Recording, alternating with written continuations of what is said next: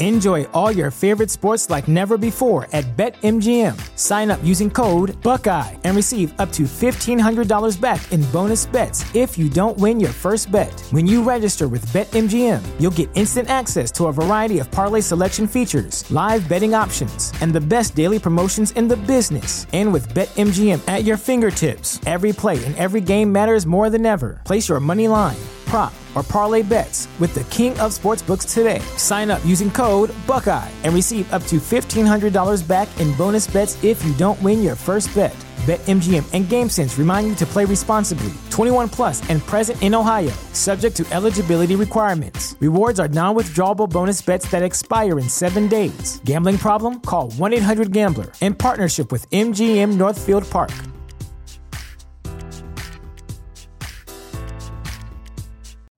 You know how to book flights and hotels. All you're missing is a tool to plan the travel experiences you'll have once you arrive. That's why you need Viator. Book guided tours, activities, excursions, and more in one place to make your trip truly unforgettable. Viator has over 300,000 travel experiences to choose from. Everything from simple tours to extreme adventures and all the niche, interesting stuff in between. So you can plan something that everyone you're traveling with will enjoy. Real traveler reviews give the inside scoop from people who've already been on the experiences you're considering. So you can plan with confidence. Free cancellation helps you plan for the unexpected. And 24/7 customer support means you can travel worry-free. Download the Viator app now and use code Viator10 for 10% off your first booking in the app. Find travel experiences for you. Do more with Viator. Support for this podcast and the following message come from Corient. Corient provides wealth management services centered around you. They focus on exceeding your expectations and simplifying your life. Corient has been helping high achievers just like you enjoy their lives more fully, preserve their wealth, and provide for the people, causes, and communities they care about. As one of the largest integrated fee-only registered investment advisors in the U.S., Corient has deeply experienced teams in 23 strategic locations. Corient has extensive knowledge spanning the full spectrum of planning, investing, lending, and money management disciplines. Leverage Corient's exclusive network of experts to craft custom solutions designed to help you reach your financial goals, no matter how complex they may be. Real wealth requires real solutions. For more information, connect with a wealth advisor today at Corient.com. That's Corient.com. Corient.com. History of Persia is a Hopful Media podcast production. This show is sponsored by BetterHelp Therapy Online. Life doesn't come with a user manual, so when life stops working for you, it's pretty normal to feel stuck. Imagine somebody who spent, say 25 years being really distracted, overwhelmed by clutter, and fluctuating between being really into obscure ancient history and not being able to find the motivation to do the dishes. That person is me, and apparently, if there were a user manual to life, it might have told me that I have ADHD and should talk to my doctor about that. Therapists are about as close to a manual as we can get. Folks who are trained to help you figure out challenging emotions and learn coping skills. BetterHelp has connected millions of people with licensed, registered therapists for convenient and secure online therapy. It's convenient and 100% accessible online. No waiting rooms, no traffic, and not even endless Googling of therapist near me. You just fill out a questionnaire and get matched with an appropriate therapist. And if it doesn't click, BetterHelp makes it easy to switch providers. Everyone deserves to feel their best, so get unstuck with BetterHelp. Learn more and save 10% off your first month at betterhelp.com/Persia. That's BetterHelp, HELP.com/Persia.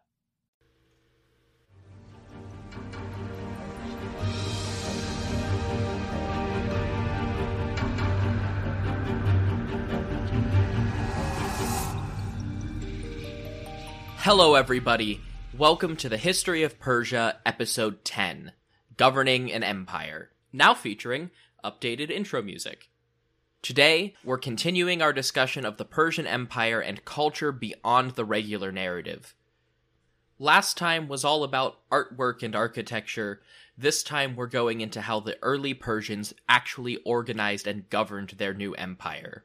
When Cyrus the Great completed his conquest of Babylon in 539 BCE, the Persian Empire was a venture on a scale never before seen in the world. The Persian Empire under Cyrus was larger than any other kingdom that had preceded it, about 4 times larger than the next biggest competitor before them. That was New Kingdom Egypt at its height. I will continue to use the Achaemenid versus Tayspid terminology that I talked about last week to describe the differences between the empire before and after the rise of Darius I, because Cyrus and his immediate successors had very different approaches to governing an empire than later Persian kings took. The difference may be best described as taking over old structures versus instituting new ones, or maybe less flatteringly as improvising versus organizing. When we get to Darius, I'll go into more detail about the different satrapies and territories within the Achaemenid Empire, but for now, I'll keep my focus on the Tayspid period when Cyrus and Cambyses conquered kingdom after kingdom, but left the existing power structures relatively intact, just substituting a local king for an appointed satrap, and even then that was not always the case. Generally, Cyrus seems to have appointed one of his own to be in charge of a conquered territory. This includes figures like Tabalus and Harpagus, the Persian satraps in Lydia, Ukbaru and Gubaru in Babylon, and once they were old enough, his sons Cambyses and Bardia in Bactria and Central Asia. I'll have more to say about those two in future episodes. Almost all of the figures I just listed were Persians, or at least Medes, who seem to have been the only non-Persian group allowed to have power in the upper echelons of the Persian nobility. But as of now, the royal family is still fairly small and young, so we don't see too many of them appointed as satraps yet, just the 2 princes that I mentioned before. The sole exception that I've named so far is Ukbaru, the Gutian from the northeast fringes of Mesopotamia, who was the general leading the Persian occupation of Babylon, and he only reigned for 2 years before dying of old age, at which point the Persian Gubaru took his place. Some satrapal appointments eventually became hereditary, like in Lycia in southwestern Anatolia, and Bactria, sort of. It was almost always run by the crown prince, but many others just received unrelated governors appointed by the king. Oh, and that thing I just did, using satrap and governor, or satrapy and province, basically interchangeably, I'll probably do that a lot, just to get some word variety in here. Those are probably the best English translations. In some of the satrapies, viceroy might even be a better term, as it implies ruling near independently in the name of the king, which may have been more common during Cyrus's time than it was in better documented times of the empire's history. This is also probably a good time to address some of the terminology issues. Satrap is a Persian term, or at least kshathrapavan is the old Persian word that became satrap when it passed through Greek and Latin. In his histories, Herodotus also talks about hipparchs, who ruled great satrapies, under which there were many regular satrapies. We know very little about how exactly the Persian Empire and provinces were divided, so we can't say anything with certainty, but we don't have a Persian equivalent for hipparchs in writing anywhere. In some local sources, notably inscriptions from Lycia and Jewish records in the Bible, satrapal positions that became hereditary are called kings themselves, despite receiving their ultimate jurisdiction from the great king in Persia. Between this and actual vassalized kings, it's easy to see the origins and need for titles like Great King and King of Kings to assert Persian power over the satrapies. Speaking of satrapies, as a word for provinces, that seems to be an entirely made-up designation. While Old Persian does have satraps, There is not an equivalent sounding word for the territory controlled by the satrap. There's the old Persian word dayava, which loosely translates to lands, and seems to be the closest equivalent we see in any Persian documentation. But also lists of dayava don't line up with what the Greeks tell us about the satrapies, so there's no real way of knowing. That said, I don't see how English, where earls rule counties and shires, and governors lead states and provinces, can criticize Persian for not having exact words for satrapy, even if that's what the Greeks called it. At the end of the day, satraps ruled divisions of the Persian Empire in the name of the king, and we can at least be sure of that. In the aftermath of Cyrus's conquests, it seems that the satraps stepped in to fill the role of the recently deposed kings, while most of the existing power structure and organization of the new province remained intact. We see this power structure idea in Lydia especially, where the decision to leave the native Pactuace in charge of collecting tribute backfired spectacularly, as seen in episode 6. Gubaru in Babylon also seems to have filled roles previously associated with the likes of Nabonidus and Belshazzar, meaning that the satrap there took over most of the responsibilities previously associated with royalty. Other possible examples of centrally appointed governors are Zerubbabel and Sheshbazzar, both identified as the first Achaemenid governor of Judah, called the province of Yehud by the Persians. The Bible identifies Zerubbabel with the pre-existing kings of Judah from before the Babylonian exile, but it also identifies Sheshbazzar as governor at the same time, and neither seems to have a Hebrew name. One possibility is that Zerubbabel is the Jewish leader permitted to act as governor over the small province, and Sheshbazzar is another Achaemenid administrator, possibly a court secretary who acted as the agent of the king to monitor the local governor and report directly to Cyrus. Other possibilities include that they were both governors at different times, or maybe even that they're the same person. Imperial court secretaries like that were assigned to almost every satrap's court across the empire to report directly to the king and royal administration back in Persia, and make sure that local leaders paid their tribute and did not try to revolt and become independent. This was apparently the counterweight to balance out how much independence each satrap could have. Cyrus also made much more use of appointed governors than preceding empires had.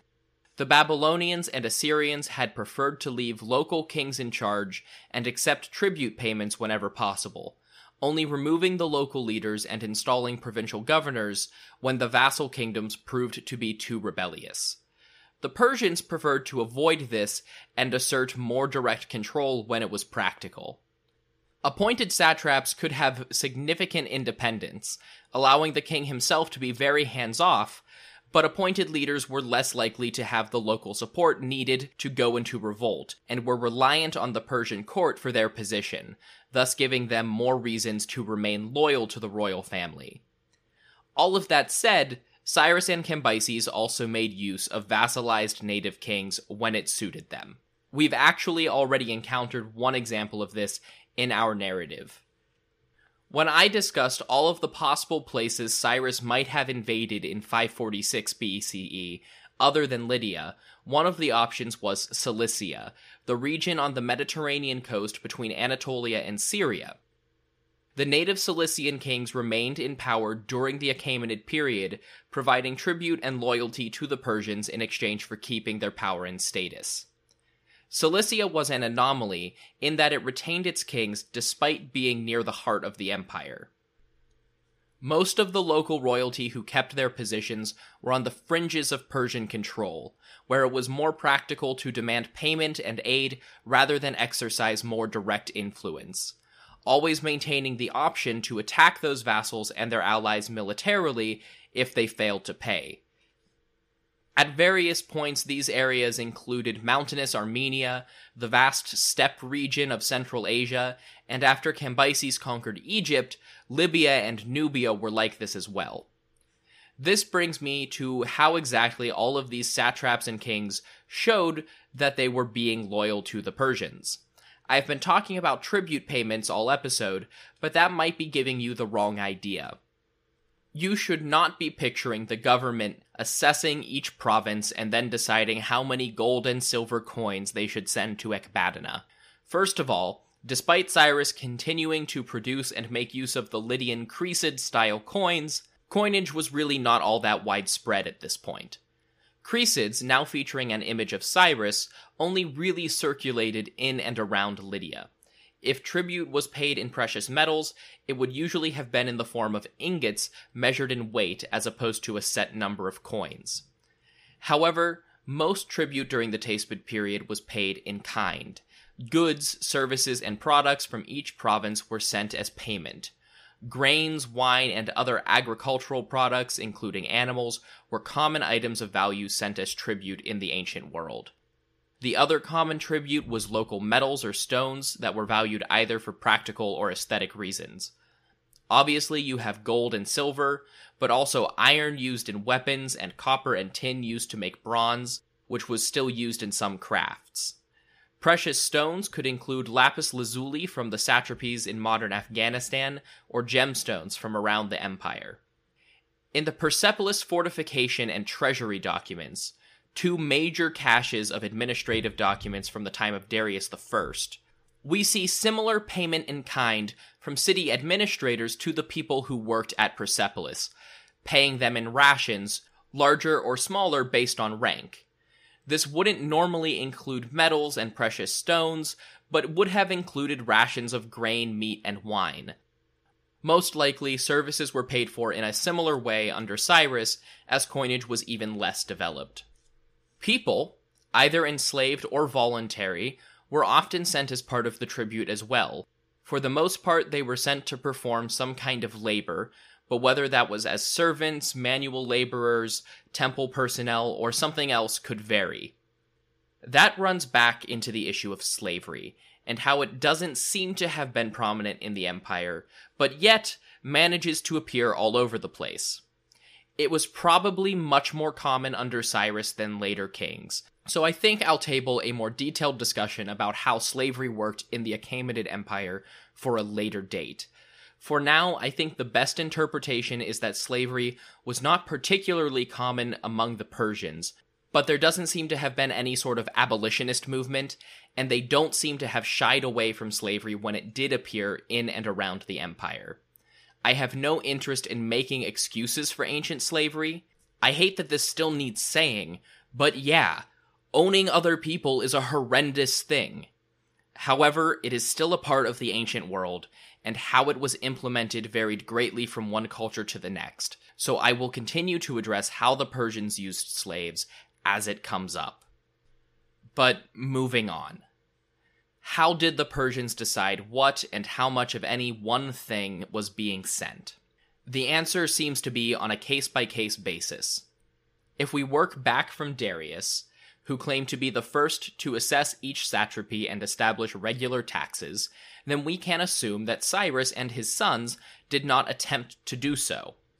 However, we do know that tribute was paid, so it must have been negotiated or imposed when each new territory was incorporated into the empire. Whether or not the newly conquered people had a say in how much they were obligated to send to Persia each year, I routinely wish that I knew more languages. Even right in the middle of the US, I run into Spanish speakers all the time, and my social media always has a little Persian, Arabic, some Dutch, and German. Rosetta Stone does help. It's the most trusted language learning program after all. It's also conveniently available on desktop or on the go as an app and has some really cool features that truly immerse you in the language you're learning. Just the first steps, like learning a new alphabet and some simple phrases, helped open new doors, and Rosetta Stone is a great choice as the trusted expert in this for 30 years and millions of users with 25 languages available to learn. They focus on fast language acquisition without English translations to help you learn, speak, listen, and think in your new language while building long-term retention. Their true accent speech recognition also gives feedback on pronunciation, which can be really important for languages like Persian, where how you say something is very important. And on top of being available for desktop and mobile, you have the option to download lessons and take them offline. This is also all available at a steal. You can get lifetime membership, all 25 languages, for 50% off. Don't put off learning that new language. There's no better time than right now to get started. For a very limited time, History of Persia listeners can get Rosetta Stone's lifetime membership for 50% off. Visit rosettastone.com/today. That's 50% off unlimited access to 25 language courses for the rest of your life. Redeem your 50% off at rosettastone.com/today today. Probably varied based on how willingly they had submitted. How all of this worked within a given satrapy also seems to have been varied. It was up to the satraps and the existing local policy to decide how much tribute individuals in their jurisdiction had to pay. For instance, each Ionian Greek city seems to have been assessed individually by Lydia, but there's nothing to indicate that a similar system was implemented elsewhere. There is another category of payment that the Persians received. While formally organized satraps and kingdoms that had become vassals only after being defeated were required to pay a set tribute, there are other peoples, largely on the most distant fringes of the empire, that Herodotus describes as sending gifts. Some of these were tribute-paying provinces giving one large gift upon being conquered, in addition to their regular tribute, in which case the gift was more of a "please don't kill us" bribe. But other gift-giving peoples are deliberately listed apart from the tribute payers, and have been an object of speculation among scholars. It would seem that some peoples and tribes who were never defeated by the Persian army willingly sent gifts of resources and manpower to the Persians. Why?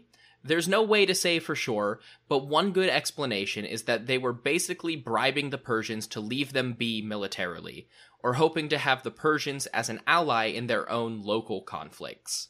These gifts were not sent on a regular schedule like tribute, but infrequently, whenever the gift-givers wanted to court favor with the Persian kings.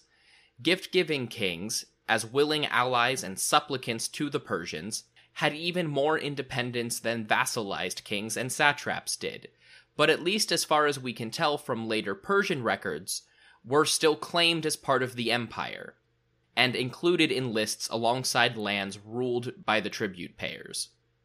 The political benefits to this relationship are obvious. The Persian king gets to claim an even larger empire and even more power, whether or not they could really exert it. And these smaller gift-giving kings got to have the greatest empire the world had ever seen on their side. Of course, all of the claims about territory that we have come from later kings, who even continued to claim territory that had been lost. But that is not unlike how Babylonians and Assyrians in ages past had talked up their territory. How the Tayspid rulers specifically portrayed their control over any of their subordinates is unclear to us. But given the words of the kings before and after them, it was probably very similar. After all, this is the same Cyrus who claimed to be king of the world and king of the universe.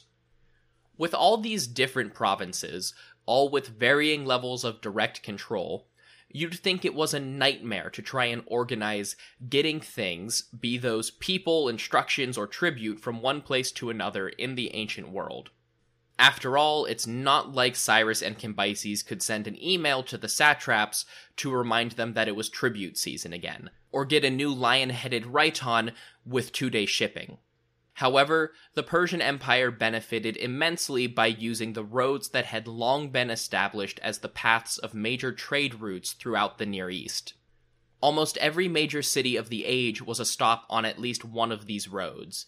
Once again, we see a resource that was not fully exploited and organized until the time of Darius, but the underlying structure of well-known routes, traveled daily by thousands of merchants, were already present, and connected the far corners of the empire to one another, like a vast network of blood vessels with an artery at each city, and 2 thriving hearts at Ecbatana and Babylon, at least until the new Persian capitals were completed. In the Tayspid period, most of these routes were not organized and maintained as roads as we would usually think of them, though some segments may have been properly constructed infrastructure as early as the Neo-Assyrian period. It wouldn't be until Darius that a real road system was implemented across the empire. However, some of these informal trade routes do connect our story to a road of a different sort. These were the ancient foundations that later developed into the continent-spanning networks of the Silk Road and Khorasan Road trade networks of late antiquity and the medieval period, which ferried goods from as far off as Spain and China from one end of the Eurasian continent to the other. So now we should have a basic understanding of the responsibilities of the satraps, vassals, and their provinces, as well as how information, armies, and tribute payments moved around the young empire, which is just about all we can ask for in this period. The next question is, how did the Persians actually do that? How did they demonstrate their control and send out orders? We've already established that the primary agents of Persian control were the satraps and royal secretaries who monitored the satrapal courts and reported directly to the kings. Beneath them would have been a veritable army of tax collectors and administrators helping to set and implement policy. Orders were carried from one level to the next and from province to province in the form of letters written on papyrus paper or unfired clay. Permanent copies could be made by transcribing the same message onto a clay tablet and firing it to harden the material and make the inscribed words permanent. Alternatively, papyrus documents could be recopied and recopied over and over again for preservation's sake. For monumental public displays designed to impress ordinary people and nobility alike, carving words into stone was a good way for kings and satraps to ensure that their message was preserved for generations to come.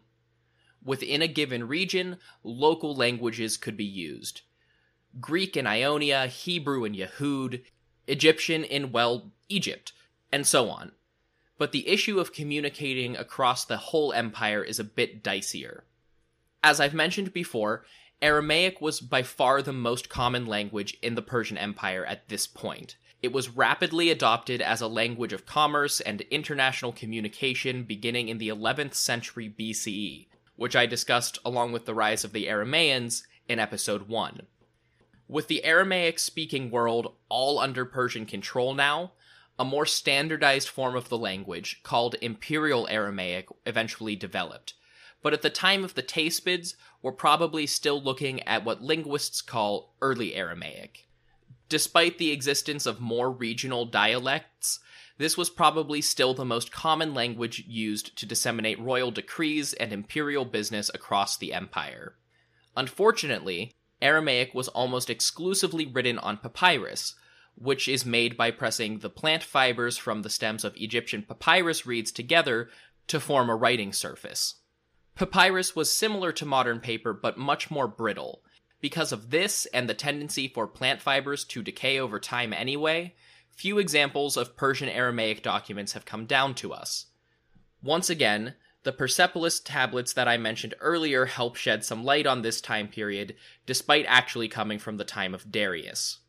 Using what we know about the world before Darius, we can use these tablets to make another educated guess. In the 1930s, over 20,000 tablets and tablet fragments were excavated at the site of Darius's capital city, which I will give a lot more attention to on this show when the narrative gets to Darius. For now, we should know that about 1,000 of those tablets were written in Aramaic, but about 10,000 were written in Elamite. We shouldn't take this as Elamite being the primary administrative language for the whole empire, but definitely for the major administrative language in the Persian home province, which in previous centuries had been the heartland of Elamite territory. This is further evidence of the Elamite influence that I discussed in the last episode. The Persians, or at least the Tayspids, came to power in Elamite territory, apparently as Elamite kings, and adopted local traditions and language. Despite Persian dominance, and the eventual identification with the region and its people as Persian rather than Elamite, The majority of people in Parsua were probably of more Elamite background than they are typically identified with. If the importance of the Elamite language in royal administration was still being maintained a generation later, it is safe to assume that it was prominent in the Tayspid period as well, probably more so. This places Elamite and Aramaic as the primary two languages of the Persian Empire. So what's the difference between them? Well, actually quite a lot. Aramaic is a Semitic language related to things like Hebrew and Arabic, which used its own distinct 22-letter alphabet. That Aramaic alphabet is what is sometimes called an abjad, meaning an alphabet where the vowels are not written out and have to be supplied by the reader. Elamite, on the other hand, does not seem to be related to any other known language, called a language isolate by linguists. It is not written using an alphabet at all, but rather cuneiform symbols. I've used that word cuneiform before on this show a lot without actually discussing it too much. It refers to a system of ancient Near Eastern writing that used wedges and lines to indicate syllables or words, or even whole phrases. This means that there were thousands of unique symbols in any language using cuneiform to indicate every possible syllable. If that sounds overly complex, and like it would be very daunting to learn, then you're right, it is. But it was also the first known system of writing used by the Sumerians and most of their successors in and around Mesopotamia, beginning more than 5,000 years ago, and persisting about to the Persian period, at which point alphabets started to become much more common. That said, cuneiform does link us to the last significant language in the empire at this point. That would be Akkadian, which I've actually talked about in some detail on this show already. It was the prestigious and ancient official language of Babylon, and carried the weight of millennia of importance behind it. Even if it began to fall out of practical use during the Persian period, it was still culturally valuable in ancient Mesopotamia, not unlike Latin in the early modern period. Akkadian is another Semitic language, though from a different branch of the linguistic family tree than Aramaic, and was also written in cuneiform script, but a different set of symbols than Elamite. Its prestige carried on well past the fall of Babylon as a kingdom, and Akkadian appeared in official inscriptions in and around Babylon for another 600 years. So, we have Aramaic as the primary language for communicating across the empire, Elamite as the most apparent administrative language of Parsua, and Akkadian as a prestigious ceremonial language. That leaves one tongue conspicuously missing. There's no Persian, Median, or otherwise Iranian language on this list. It's not that they just spoke Elamite, despite its significant influence.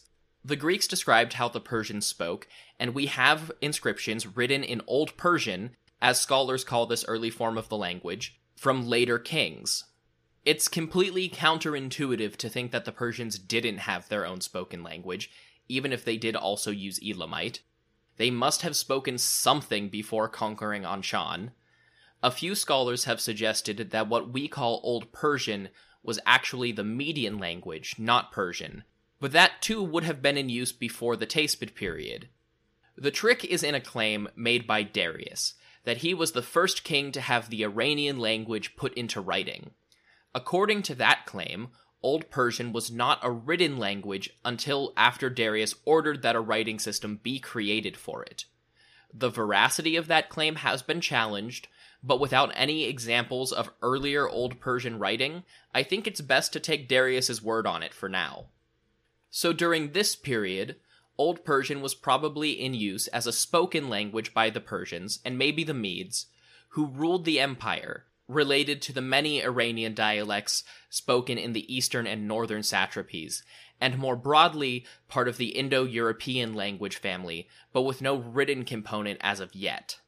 And so it wasn't part of the administration in any way other than being the actual language spoken out loud by the king. Well, there you have it. A vast system of satraps, vassals, and allies, spanning from modern Afghanistan to Turkey, with multiple major languages, connected by informal trade routes, and a variety of individual commitments. It sounds messy, but at least in the early decades of the Persian Empire, this was effective. It allowed Cyrus and Cambyses to establish control over a territory on a scale like nothing the world had ever seen, and laid the groundwork for their successors to establish more direct and organized rule. And I think talking about ruling is a good place to leave things off until next time, when I'm going to talk about kingship and the royal family in the Persian Empire. In the meantime, if you're looking for more information about the show, my list of sources, the Achaemenid family tree, the artwork from last episode, and maps of the Persian world up to this point, head over to our website at historyofpersiapodcast.wordpress.com. You can use the contact page there, or my email address, historyofpersiapodcast@gmail.com, to get in touch with me via email, or find me on social media. On Facebook, it's the History of Persia Podcast, and on Twitter, it's @HistoryOfPersia. And I just have to say a huge thank you to everybody who has supported and shown interest in the show up to this point. We did it, we made double digits, and I'm really excited to keep this going for a long time. As always, to help the show grow, leave a review or rating on iTunes or whatever your favorite podcast app is, and send the show around on social media. And if for some reason you haven't yet, remember to subscribe to this show on your podcast app so that I show up in your feed every other week. Until then, thank you all so much for listening to The History of Persia.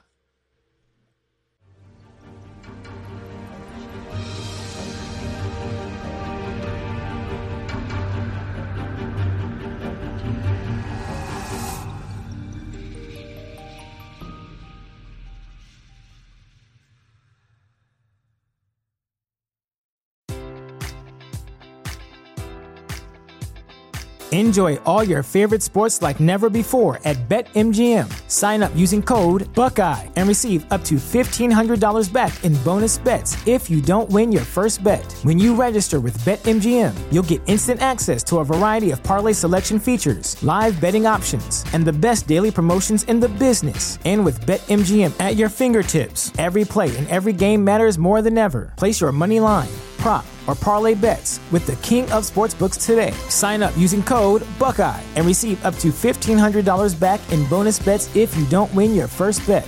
BetMGM and GameSense remind you to play responsibly. 21 plus and present in Ohio, subject to eligibility requirements. Rewards are non-withdrawable bonus bets that expire in 7 days. Gambling problem? Call 1-800-GAMBLER in partnership with MGM Northfield Park.